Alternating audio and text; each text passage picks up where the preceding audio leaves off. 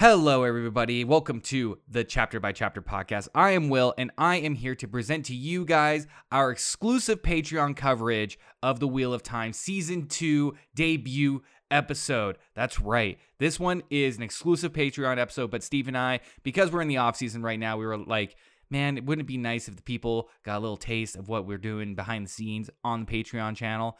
And we figured this is as good as episode as any to show you guys. This is our first episode of 8 covering the Wheel of Time Season 2. We're doing it week by week. I know they dropped the first 3 episodes, but we're going to keep it as the weeks go on because I think we're going to add a little bit of longevity to it on our show. We're also covering Mistborn on the Patreon channel as well, week by week, not the same daily forecast as we usually do on the main channel, but there's so much content for you guys to dive into. I think we're up to like maybe 100, 150 episodes, maybe not that much, but maybe close to 100 episodes on the Patreon. So sign on up and start listening to our Wheel of Time Season 2 coverage.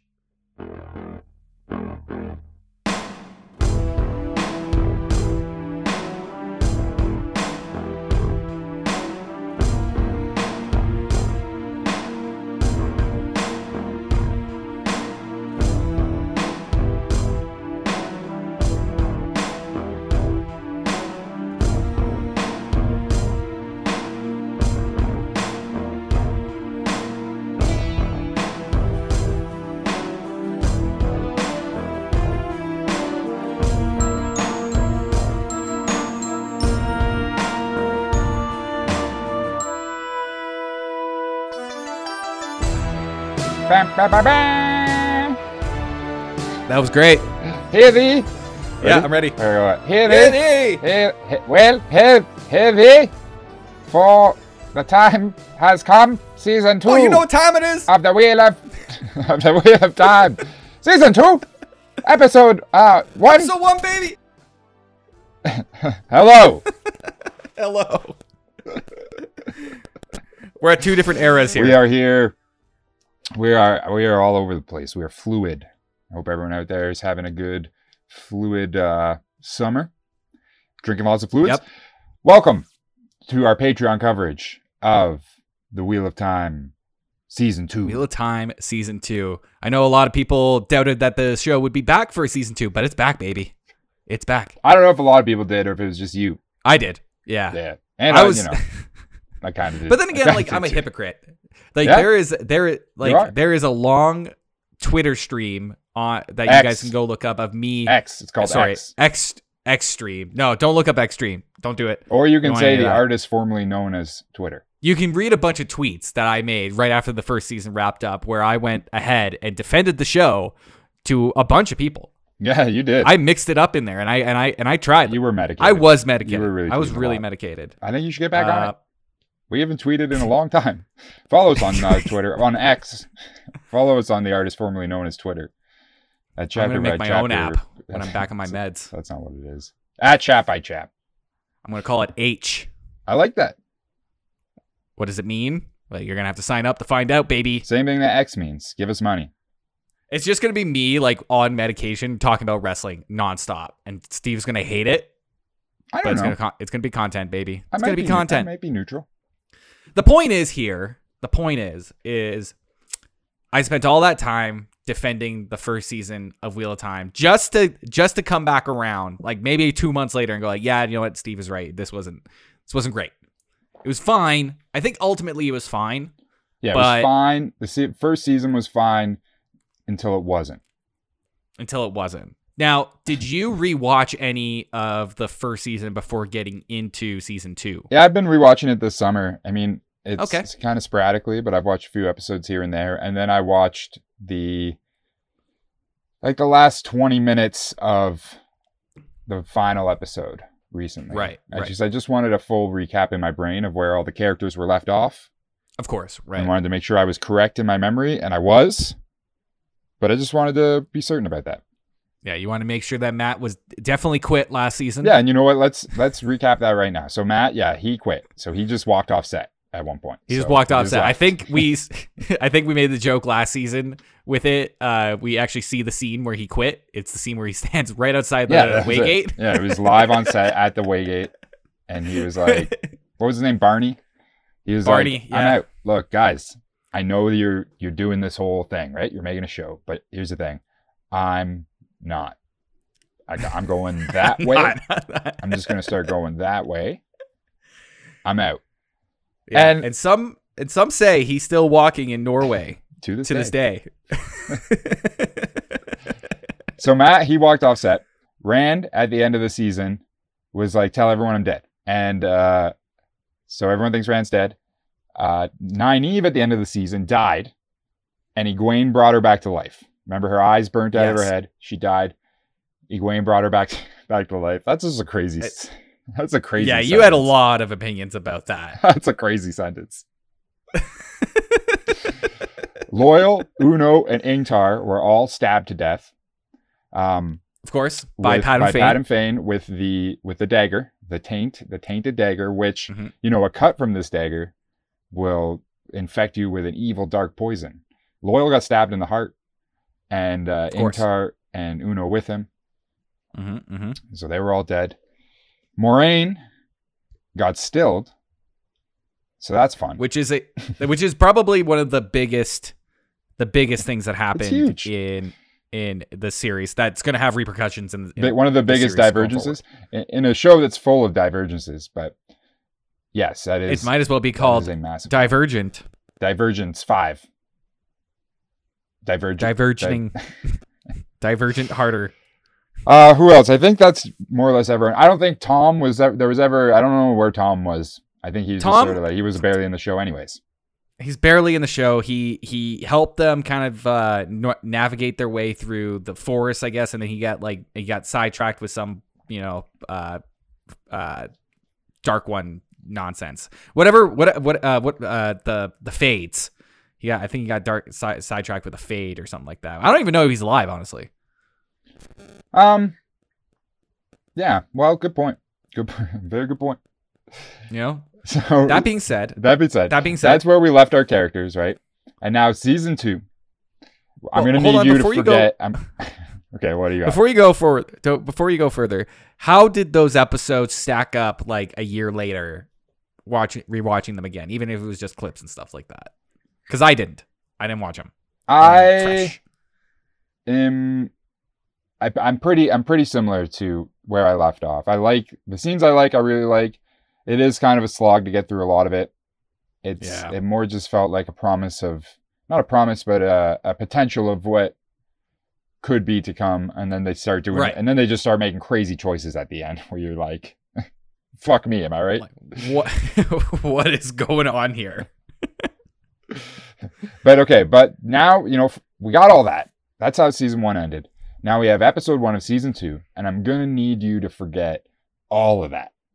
Anything that happened in that last 20 minutes, it's just, Moraine, Moraine, she's still, yeah. The rest of it, no. Yeah, that whole, Ingtar, Uno, and Loyal being stabbed? I don't remember that. Doesn't matter. What do you mean? Doesn't matter. I'm pretty sure that didn't happen. In fact, the dagger. Okay. What dagger? Exactly. You know what I'm thinking? This could be a Jacob's Ladder situation. It always could be a Jacob's Ladder situation. And I love Jacob's Ladder. Big fan. So through those situations. Well, I guess let's go through the episode chronologically. Okay. But before we do that, I do want to talk about the meta of the series. So obviously, it's been a long time since season 2 was pretty much announced. We were kept in the dark forever, and we've said on the show many times, like, when is this show coming out? Like, we know it's being made, but there was no push for it, really. Finally, in the past few weeks, there has been a push, and then we finally got a release date. I think only a month ago, maybe a month and a half ago, somewhere around there. I think it was like 3 or 4 months ago, but semantics. It was a long time. And even then, with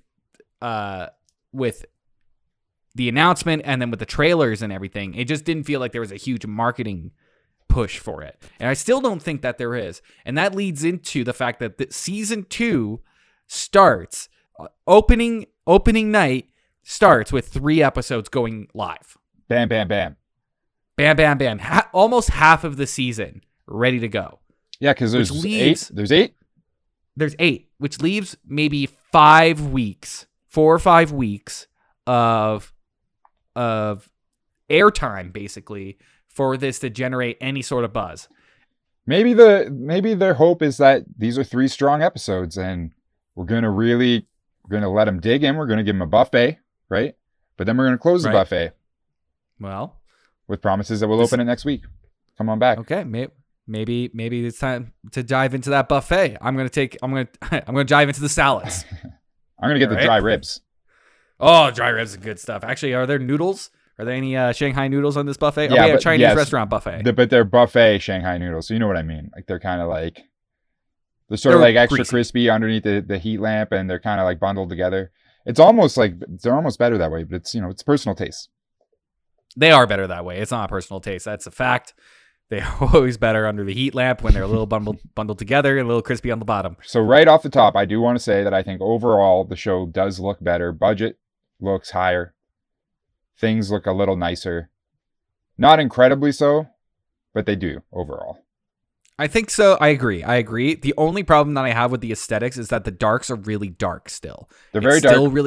It's still really hard to see. I don't know why, particularly fantasy shows, because we had this problem with the Lord of the Rings series as well. Is when things go dark and you're in like a well-lit room watching this show, it's just like you can't see fucking shit anymore. It's like, remember when Game of Thrones did this? This was not a good thing, guys. We razzed them for a year about it.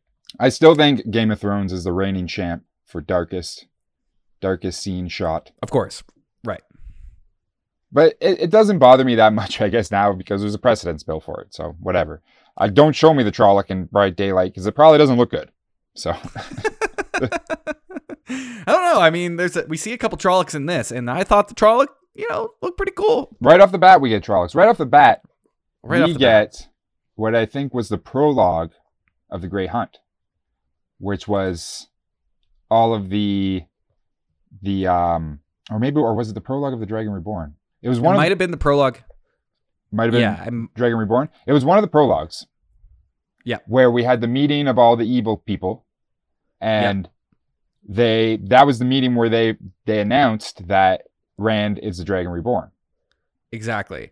Now we don't get that here, because instead we get like a random little girl who gets scared by a Trolloc and just runs into the meeting and hides under the table.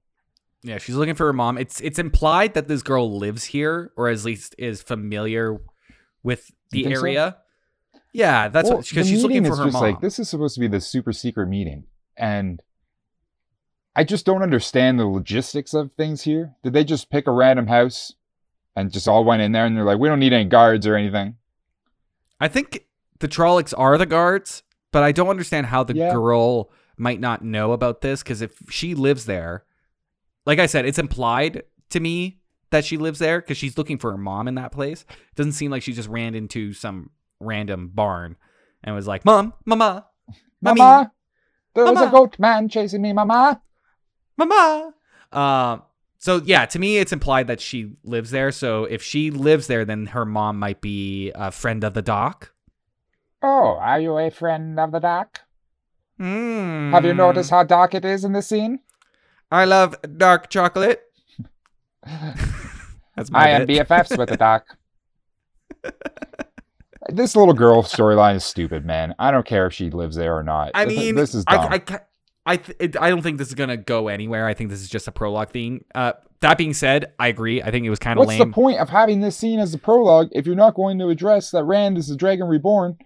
They do kind of say that. They're like, Rand is there during the meeting. You hear them talking with the girl underneath the table, and they say, like, Rand is the Dragon Reborn. We have to go look for Rand al'Thor. They're talking about blah, blah, blah, blah, blah. And then the whole scene gets interrupted because Ishmael looks under the table. And I like how Ishmael's portrayed here. It's kind of charming, dashing. He's kind of fun. It grew on me. I like it. It grew on me. Yeah, it's cool. It's cool. That being said, like, I would prefer the Dark Friend party that we got in the book, where there was, like, everybody just hanging out, eating hors d'oeuvres. There's way more people. Thinking, like, yeah, it's like, is the Dark One going to show up? Do you think he's going to show up? And then, he does, and John Cena. I heard he's always fashionably late. Yeah, John comes in with John Cena's entrance music, of course. Payback was on last night, everybody, and I was having a great time. That's a wrestling thing. It's a wrestling thing. Telling you, if I go back on Twitter, it's just going to be all wrestling. Do it. So that overall, I agree. It seems kind of weird. The thing that I saw that really kind of like that took me out of it, that was really confusing to me, was when they go outside and Ishmael's talks to the girl and saying like, oh, they called me a monster.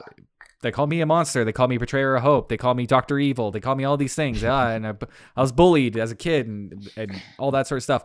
And they go talk to that Trolloc, and she pets the Trolloc, and it's all nice and cute and stuff like that. They pet it. They pet a Trolloc in the face. They pet a Trolloc in the face. And he's kind of like, There's this dolly shot where they pull out, and you see all these like circular statues around the yard that they're in. Okay, I don't think I caught that. Like, yeah, they're all like, they seem like religious symbols in some way or format, and there's like 6 of them on screen, and I was like, what the fuck is that all about?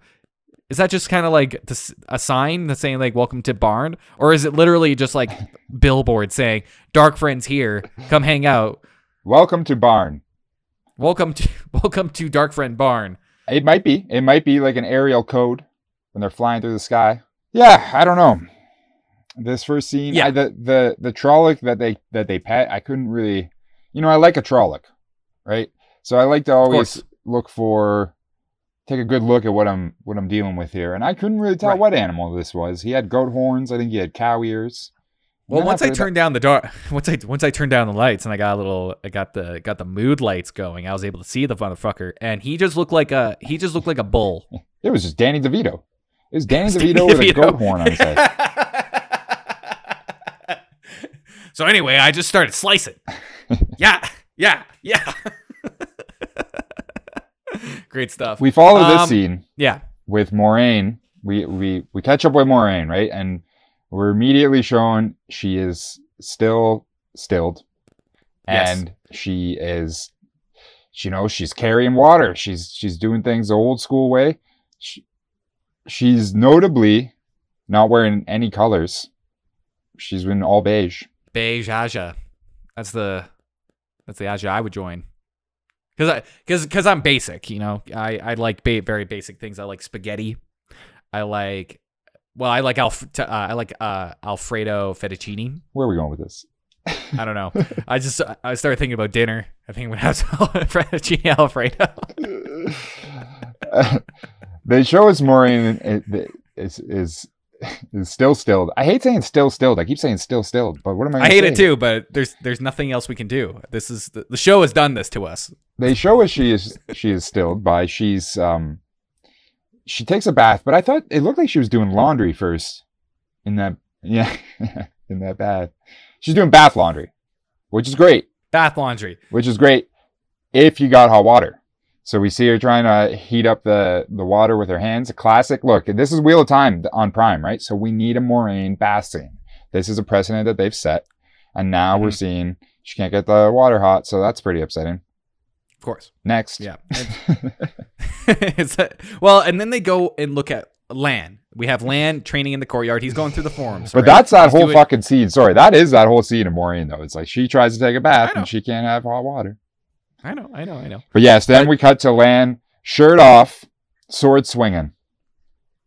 And I like this scene, particularly because his shirt is off. I knew it. That's a win. I knew it. It is though. He's got cool scars all on his back. He's got cool scars. He's not too jacked. He's not like LA Knight jacked. But he's still svelte. That's another wrestler. Shows here that he's struggling through the forms. All right, he's doing Kiss from a Rose. Yep. And he fumbles the footing a little bit. He does the bird with 3 hats. He's going through his forms. He's not looking happy doing it, and he's upset about the connection he's lost with Moiraine. And it's implied throughout this like little storyline here that their relationship is just deteriorating every single day. There's a whole Lan Moiraine plot line here that is very odd. Very, very odd. Against both of their characters. Yes. And well, I wouldn't say Lan so much. This seems very Lan of absolutely it's against Lan's character. At one point, Lan's gonna like walk away.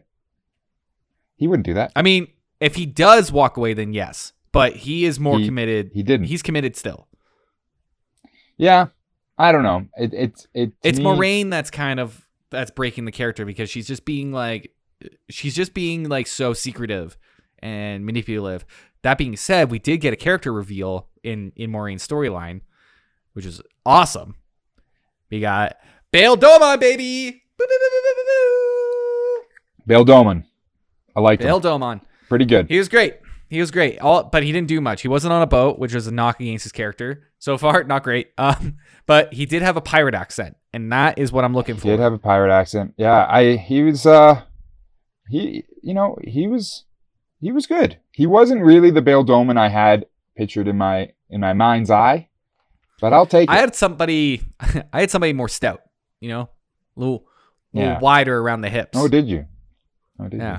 No, I liked Bail Domon. I liked how they just sort of brought him in as if he was in the first book and we should know who he is. But I'm glad that he's now here. It's just overall with season 2, I just don't really understand what happened here. If in season 1 they just like took all of these chances and stuff, and they made choices to like omit Elias and Bail Domon, and then they just now they're just bringing him in, whatever, right? It's just I think moving forward we really got to forget that season 1 exists. I'm hoping. But you can't. because a bunch of shit happened in season 1. I'm hoping, especially the Moiraine not having powers. Plan here is to sort of right the wrongs, and now here's where we are and we're moving forward. But I don't know. Okay. That being said, we're focusing on the Moiraine storyline so far, and this kind of I think is the weakest part of this whole episode. I think is the weakest. It's definitely the weakest part of the episode. And instead of going chronologically, I propose to just do storylines. Like, we got the Moiraine storyline. If we're going to do chronologically, but people might as well just watch the episode. They did. They already did watch the episode, and that's why they're listening to this, Will. All right. Let's talk about the storylines. Whose storyline you want to talk about? You want to talk about the little girl from the beginning? Well, that was one. We already did Moiraine, and Moiraine culminates in this like moment of understanding with Lan and the other Aes Sedai that they're staying with. It's said that they've been staying with them for like 5 months now, like 5 or 6 months. It's been 5 or 6 months. There's been a lot of time that's passed. People have died and come back to life and recovered from wounds. Right. And it culminates in this moment where Lan is trying to understand where Varian is coming, where Moiraine is coming from, because Moraine's been shut off from power. Varian says to him, like, hey, you know what this is like? This is like pain all the time that makes you want to die. And most people do die.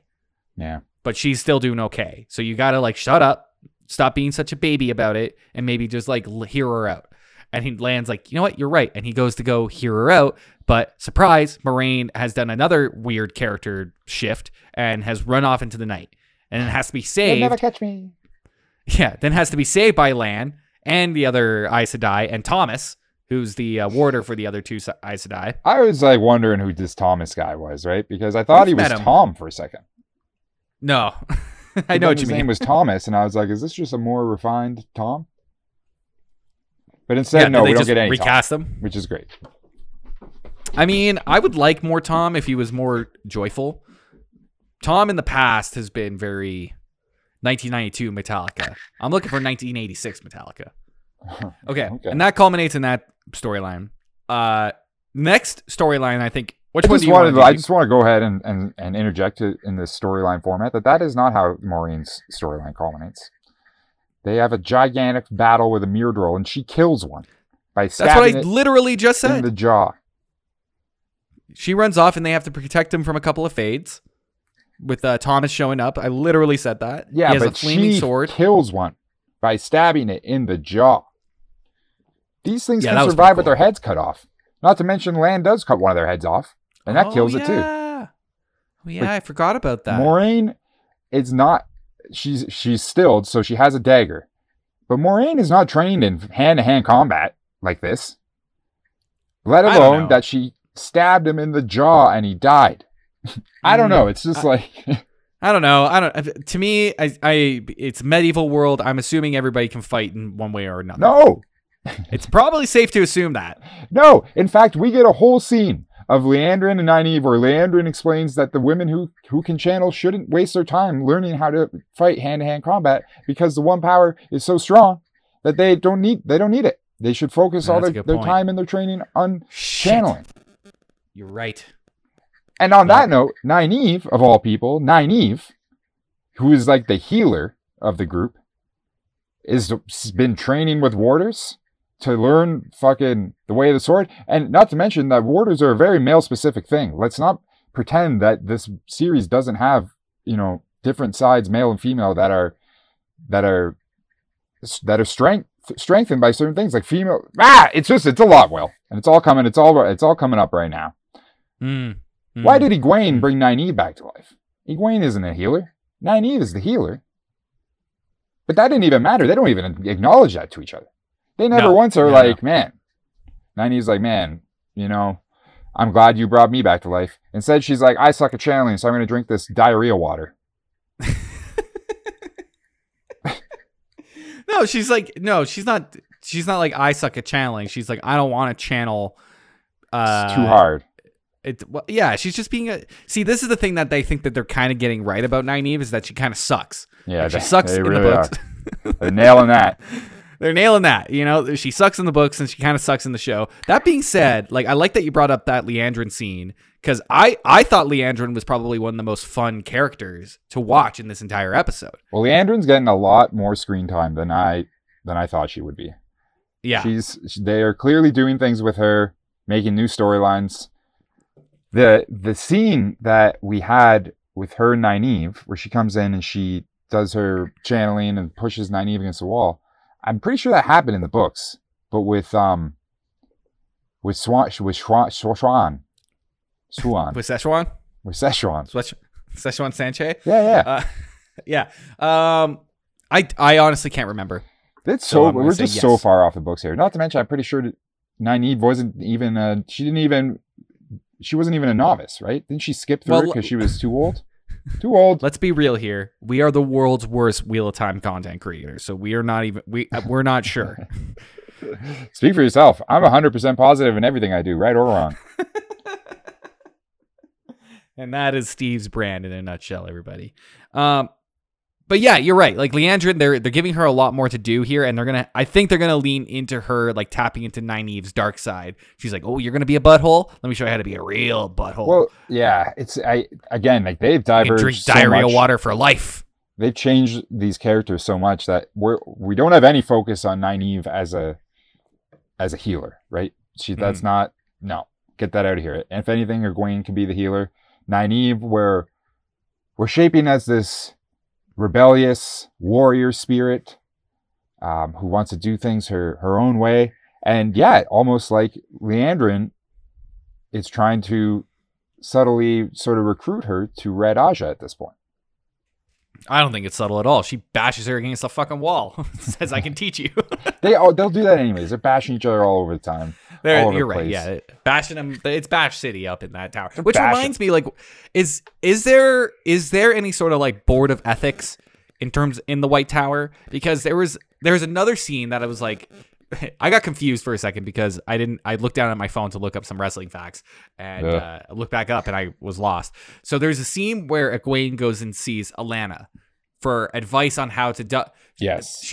Her phrasing is how to juggle two things at once. Alanna assumes that she's talking about two love interests. Two warders. Because we did get a quick scene, a quick glimpse of Alanna and her two warders rolling around in a bed all laughing. Having a threesome. They were just having fun. Clothes were on. I think. No, they were not. I paused and I looked and there was certainly no shirts. Maybe pants. Fun, Okay. All right. But during this scene, I kind of I looked at my phone for a second. I looked back up and I thought for a hot second that Alanna was hitting on Egwene.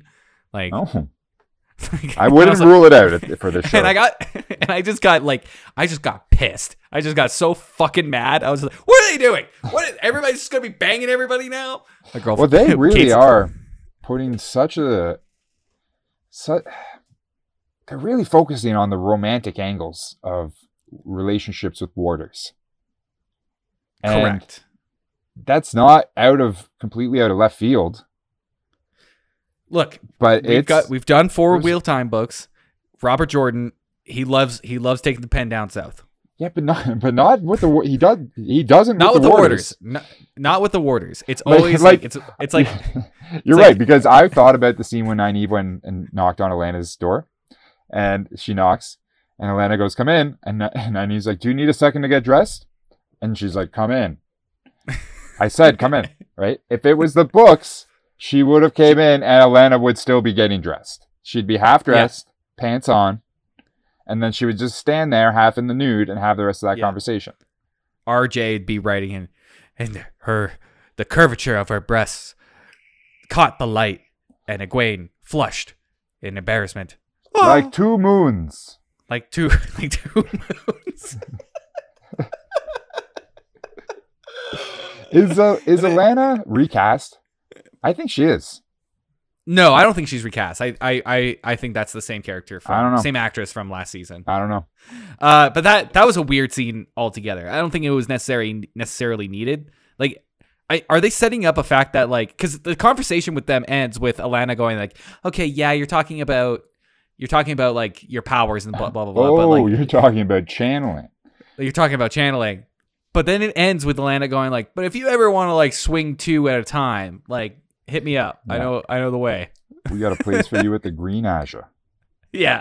I mean, it is kind of showing it's like, Nynaeve could go with the Green Aja and she could, have, a lot of lovers. She could go with the Red Aja and slam people against walls. She could go to Brown Aja and you get Taco Tuesday for free every week. Do you think that would pull? Because we know. We know how the Brown Aja roll. Speaking of Brown Aja, Varen's Brown Aja, right? Varen is Brown Aja. There wasn't a lot. I didn't see a lot of brown. No, we were talking about this right before we were recording. We were like, the clothing is getting really confusing on telling who is who. Like, there's, of course, Liandrin. She's quite red. But when it came to Varen, and I honestly can't remember the Aes Sedai she's living with. Her, I guess it's her sister wife. I think it's, yes, I think it is that. Something like that. I don't know something who like that was, though. It looks like they're sharing that water, at least. Yeah, it does. Their clothing was like more gold than anything else. Yeah, and this might be one of these things where, they feel because they're switching it to a visual, we can't just be showing brown all the time. People are going to think of shit. Not great. But we're going to anyways. Says to our analysis that viewers need to take a shit 3 times more if everybody's wearing brown. Yeah, I don't know. Varen was fine. Varen kind of matched my head canon. Varen. Nah, Varen didn't match my head. In my head, Varen's like the plump librarian. I don't know if that's offensive. I'm sorry. Why is everybody plump in your versions? I like plump people. I like well-fed characters. There's nothing wrong with it. Look, gotta eat. Look, it's realistic. It's tough. Food's tough to come across. In the Wheel of Time. In the Wheel of Time, I guess. Yeah, you're right. It's Middle Ages-ish. I think it's the future, actually. I think it's the Jetsons. So exactly. So they must have, like, remember, they had flying cars. In the season 1, they showed flying cars. Do you think we're gonna get another scene like that where we're gonna jump back all the way back to the Age of Legends and we're gonna see like Paul Atreides fighting? Yeah, Ishmael? I hope we get like a scene a la Star Wars Episode 3, Revenge of the Sith, when they're like in flying space taxis and stuff, zipping around. That's what I hope, and we can get maybe we can get Hayden Christensen in there. Absolutely. I know he's not doing much other than being in... Is he in Ahsoka? I don't know. He definitely is going to be in Ahsoka, and I'm pretty sure he's filming Obi-Wan 2. They're doing an Obi-Wan 2? Obi-2. Obi-2? Fuck Star Wars. Fuck that whole franchise. I made that up. No, it's real in my head now. I'm going to get more mad about it. I hope that they do. Stupid. Look. Stupid. Everything's stupid, though. It's stupid, Steve! We can just forget that any season 1 happened. Wheel Time is showing us this. Okay. We don't need season 1s. We need to talk about Mat. All right, we got to talk about Mat. I think before we even go any further, we actually need to address the fact that, like, Mat was recast. Showed a book. It's a different actor. show to book comparison here, like none of these characters are in the same places as the beginning of Grey Hunt, and they're all together. Now they are all split up. Yeah, every single one. Actually, it seems like most of them hate each other at this point. Mm-hmm. Yeah, it's quite different. So Matt, as we said, he walked off set. Now we catch up with Matt, and I don't understand what the fuck is going on, because we are shown Matt and he is being kept captive by Liandrin in... Yeah, what the hell? In the White Tower, question mark? Because it looked like he went, at the last scene that we saw him, he went to the White Tower, or was like, look, maybe he was looking to stir some shit up at the White Tower. He had like an evil look on his face, you know? He was like, I'm gonna... Well, he was getting, and he was sick. He was dagger sick. He was dagger sick. And with the dagger, right? Because Padan Fain has the dagger, and the further away it gets from Matt, he gets more sick. And then Matt and Perrin and Rand are tracking down the dagger and the Horn of Valir in the Great Hunt, and they're tracking the dagger by Matt's sickness, right? And so all that's removed. Forget all of it. I thought they were just... Wait, what? The dagger? I thought they destroyed the dagger, though. In the books? And at this point, like in the Great Hunt, Padan Fain has the dagger. Okay. And Matt is okay. Has dagger sickness. Right. But they pull the dagger sickness out of him in season 1. Yeah, but then he's still tied. He's still like tied to the dagger and gets sick right when it's far away from him. He gets tainted. Doesn't matter. We're not doing that. It makes no sense. None of this makes any sense. Why is he a captive for Liandrin? I think Liandrin's trying to groom him for something, to have a little bit of a pop up when she needs him to sway, I guess, Nynaeve or Egwene for something, because he's in the White Tower. And then we see the scene where he's digging something into the wall, but I don't think we see him do. They never showed us else. He started digging into his little secret compartment, and then we never saw what it was. So he could have something. He could have some sort of crazy... Maybe it's a dagger. I don't know where the dagger is. Maybe it's the dagger. They've apparently healed him completely. You think they heal him in book 1? I thought he wasn't even healed until the beginning. Isn't it the beginning of the Dragon Reborn? Sorry, healed? I misspoke. I was talking about the show. I was talking about the show. They healed him in book. They healed him in season 1, but in the book, yeah. I don't think they cured him until maybe Dragon Reborn. Yeah, the whole beginning of Dragon Reborn, he was in the White Tower hospital. Yeah. And he's still getting a hold of himself, trying to remember who he was. Yeah. Yeah, no, the show they healed it. But they mention it again here that he's healed, but he does seem like he's kind of sick or something. I don't know. He's depressed, at least. He's depressed, indigestion probably. I don't see any bathrooms around there. There are no bathrooms in the White Tower. You just go where you go. Except to clean it up. So it doesn't make a lot of sense. Now let's address his recasting. I think passable. Not bad. And especially I think from season 1 to 2, it almost looks like the actor just grew up a little bit and, got some bone implants in his jaw. You know what? If I had maybe a beer or two in me, I would have been convinced that was the same guy. Yeah. And I think the timing of season 1 to 2 works so well because a lot of the time in season 1's, the actors are so young that they grow up drastically by season 2. Yeah. I say recast them all the time. Every season. Let's just mix it up. Yeah. Unless they're over the age of 35, then they got to stay the same. Because once you reach that point, then you stay that look until you're 55, and then the gray hair sets in. I'm excited for that. I'm starting that right now. I'm ready to look this way for 20 years. Yo, you're on year 3 of that look. Year 3, but I just turned 35 though. That's what I mean. Oh, so you're set in. I still have a couple more years before that happens. I think I still have I have 1 or 2 dramatic changes to my look in my pocket left before I have to stick with a look. Breast implants. That's what I was thinking. I was also thinking blue hair, but I like your idea. Butt implants. Much better. Butt implant. No, my ass is already too big. I've got a big ass. Listeners, I don't know if you see my ass. I've got a big ass. Okay, time to move on. Let's talk about Perrin. We catch up with Perrin. Let's talk about Perrin. League of zombie people. Perrin's got a big ass. Okay. Nice Well, ass. Loyal's there, and Loyal's got a dump truck. I hate that. I hate when people call their Loyal's got a dump truck. dump truck. I've heard people also call their like an ass called a dumpy. And I'm like, don't call it. Do not call it that. That sounds like a baby took a shit. Yeah, it does. It does. Like you just have a full ass diaper, don't you?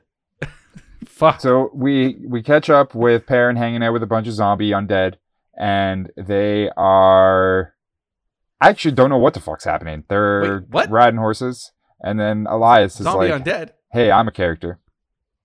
Yeah, sorry, I was talking about Loyal and Unho and Ingtar. Oh, okay. I was just like, wait, is this Walking Dead? Did you just change shows? They're undead zombie people. They all died, and it's not even fucking addressed.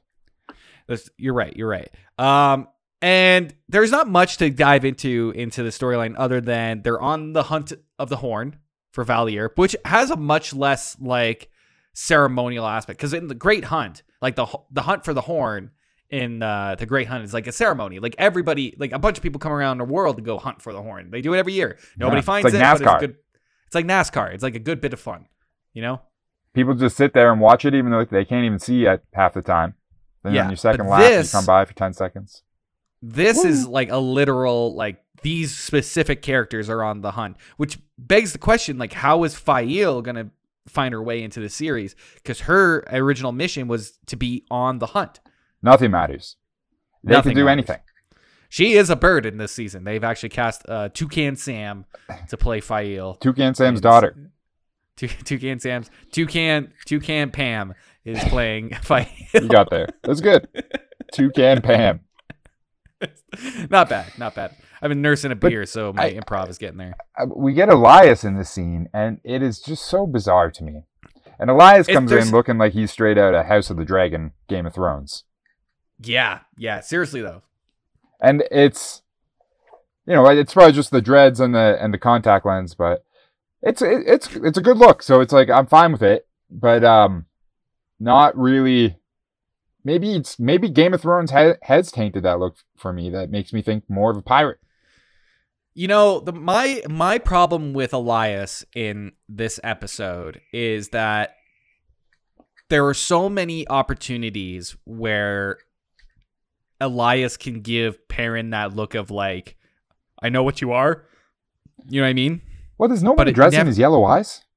Nobody's addressing the yellow eyes. And they call him the sniffer.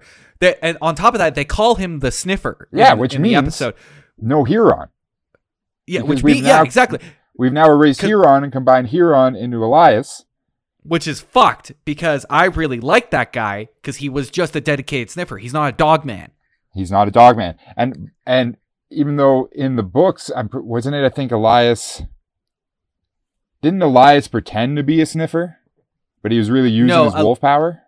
Elias, I think, he only showed up for when Egwene and Perrin, Egwene and Perrin it was right after the, that city, that haunted city that they were in, and they got split up from everybody.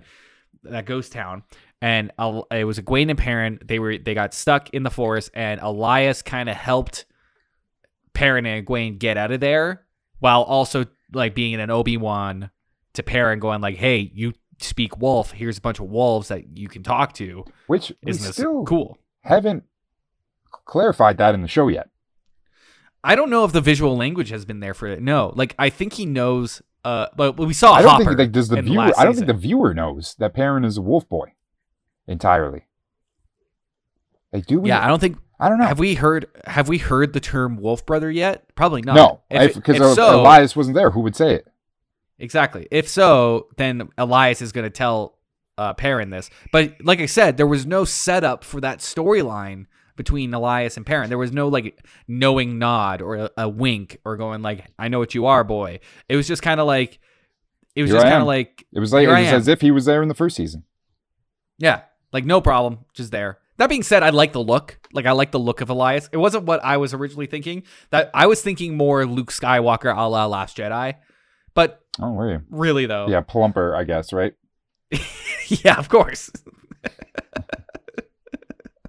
I don't know. I always had more of an sort of indigenous look for for Elias. I'd be down for that. Yeah, that'd be cool. But, but that being said, I like this. This is a cool look. It's just there wasn't anything here, and then they're on the heels of Pat and Fane, and it looks like Pat and Fane inexplicably just killed a caravan of people for fun. I don't know. Yeah, I guess, and Perrin sort of has this speech of how he's like, I'm gonna get you, Pat and Fane, for killing my family, for killing whatever her name was, my wife, Lena. Lena. Even though Perrin killed her, let's not forget. And I guess, sure, Pat and Fane triggered the incident, but Perrin was the one who killed his wife. People won't forget. You gotta look in the mirror, buddy. Perrin's just trying to rewrite history. Like, who are you lying to, buddy? Right? The show's trying to rewrite the books. Let's be real here. Yeah, you lying to your zombie friends, or are you lying to yourself? Only you can lie to yourself. It's true. Only you can lie to yourself. Actually, well, no, that's not true. Anyone can lie to you. Anyone. Everyone, really. Everybody lies to me. I lie to myself. Steve lies to me. Everybody lies to me. I lie a lot too. You lie to everyone constantly. Even that was a lie, saying that you lie a lot. Because you lie a moderate amount. Not a lot. I don't fucking... Look. Perrin... No. I think I tell the truth all the time now. Perrin and Loyal... I wrote down, Perrin and Loyal have the same barber. Yes. I'm a big fan of their new hairdos. I think this is a step forward for their character development. Look, we've touched on it a lot in our coverage of the Wheel Time show, but who is cutting these people's hairs? Because all the boys have some clean cuts. The women have very stylized hair, very nice as well. But these are clean, faded cuts on like, Matt's got a full fade going on. Like, and not a mirror girl. I'm talking about, we're taking it down to a 1 on the sides. Yeah. And it looks good. But Loyal and Perrin have the same beard and same hair. It's just on Loyal it's just bigger, and Loyal sort of has bleached tips too for some reason. Yeah, he's got the Justin Timberlake a la 1998. He does look like Justin Timberlake. Actually, you know what? I really like they got rid of the garb for Loyal as well, because in the last season he was wearing like a lot of long coats and stuff like that. In this, he's wearing like riding clothes. He's got like a vest on. He's got pants on. Well, hopefully they're all wearing some sort of armored stab resistant vest now. Of course. But who knows? Well, they were clearly wearing it in the last season.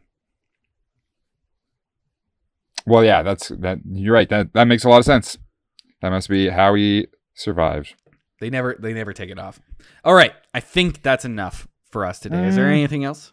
A couple more things. I want to go back earlier into the episode where we have that scene. I think we were back at the White Tower with a bunch of Aes Sedai, and we had Shiriam. And Shiriam, I couldn't help but think that this looked like a cast member of the Golden Girls. Might have been the hairdo, but it was very, very poofy sort of B. Arthur look. And hey, I'm here for it. Yeah. We also have a woman in this scene who I didn't catch her name. I just wrote down as Bald Exposition Lady. Yeah, Bald Exposition Lady. She was just interjected to say, like, it is the darkest evil we have ever seen in 1,000 years. Thank you. Like, where the hell did you come from? We're good. We're talking. We're doing a whole Golden Girls thing here. It is the most heinous evil we have ever seen. Yeah, I don't know who that was. It's the most heinous evil we have. That's Dr. Evil. That was Dr. Evil in that scene. $100 million. I watched Dr. Evil like last weekend and I had a blast. You watch Austin Powers. It's not called Austin Dr. Powers. Evil. Fuck. I'm sorry. Okay. I got caught up in it. The end of the episode, we get a little Beltane montage of, it doesn't matter that all our characters are separated because they're thinking of each other on Beltane, and they all make their little lanterns that are somehow all identical. I don't know if it's just the way that they've been taught to make these things. 3 sticks and and some cloth. I guess. And everyone had the exact same color of cloth, the exact same length of sticks. Yeah. These are identical lanterns. We see Nynaeve and Egwene lighting their lanterns. We see Perrin lighting a lantern, very teary-eyed, thinking of Rand. They're all thinking of Rand because Rand's dead. And then all of a sudden, we see Rand Bum, bum, bum. Light a lantern, and that's it. We don't need anything else. No, we don't. We'll catch up with him in the next episode, which makes me worried. Is like it's just so weird to introduce him that way, though. Already in episode 1, there are so many characters and they're so spread apart and there's so many storylines going on, and we only have 8 episodes. Yep. To get into all of it, and we're creating new storylines and doing things like little girls running around petting Trollocs. I don't think we're going to see anything about. I don't think we'll see another thing about this little girl petting Trollocs ever again. I was reading the thing about her, and apparently she pops up in the trailer twice, and the other shot in the trailer, she's with Perrin. What in the fuck? So I don't know. No way. No way. No way. We'll have to wait and see. I hate this. We'll have to wait and see. I hate little girls. But I do think overall, not horrible. Like, I enjoyed it. It was once I started thinking more critically about it and comparing it to the books and questioning things in it where it started to fall apart a little bit more for me. But right. Visually, when you started critiquing it. I generally enjoyed it. It was kind of a boring episode, but I enjoyed what I saw. It just wasn't, action-packed or not a lot of intrigue. Like, it's just, again, it's odd why they chose to do these sorts of things, where in the beginning of The Great Hunt, remember we had this whole scene where the Amyrlin Seat was showing up and Rand was trying to get out of there, but his ta'veren powers just kept making it, so he would just end back up he would end up going back to the Amyrlin Seat, and he kept trying to escape Tar Valon, but its ta'verenness just wouldn't allow that. And we're just throwing things like that away instead to have like a little girl, pat a Trolloc on the nose, which is it's fine. It's fine. It's just it's fine. Let's see how it plays out. Longtime listeners, and especially those of our coverage of this show and the shows like it, will know that generally we do start out these coverages with a little more tolerance than we have near the end. That's what I noticed too. Like, especially these Amazon shows, we come in going in like, all right, this is I give them a lot of rope. Especially when we came in with Lord of the Rings the first time, we were like, this is pretty good. And then look what happened. Yeah, I mean, Amazon starts off relatively strong, and then everything goes to shit. Yeah, so we'll see what they decide to do with this. Honestly, I'd give this first episode maybe like a 6 out of 10. I'd give it a 7. I'd give it a 7.5. 7.5. 7.5. Yeah. 7. Yep. 7.5. I don't like this rating system. We gotta think something else. I give it 4 Rands. Okay. Out of how many? 4 Rands out of how many? There's no limit. All right, I'm gonna give it 3.8 Rands. Oh no, poor Rand. So we lose an eye a little bit. Yeah. Oof. Well, we do end this episode with Lan and Moiraine on the brink of death once again. I'm glad that we got to see Moiraine almost dying or whatever's happening. I think that's going to be a common theme throughout this series. It already is, so it's fine. We saw her impaled in the last season, and now we've seen her still, then we've seen her ripped apart by Trolloc. So that's what you get when you tear down Emond's Fields. But Lan turns to her and he says, "What aren't you telling me?" And I wanted to ask, what do you think that Moiraine isn't telling Lan? I think that she's not telling him that he could be saving thousands of dollars a month on his car insurance. If you switch over to Geico. You know what? I'm on the same page as you. I don't think Rand knows it. Insurance, don't sleep on it. You got to get it. Well, we're going to leave it there for episode 1 of The Wheel of Time on Pride Season 2. Brought to you by Geico. Yeah, Brad, this episode is sponsored by Geico. Go check them out, geico.org. Thank you for listening, and we will, I guess, are we gonna, they release 3 episodes at once. Are we going to do once a week with these? I think so. Let's just say who knows. Who knows? Who knows? Anything happens. But we will be back with our coverage of episode 2. Thank you for supporting through Patreon. Thank you for your continued support, and we will see you again next week.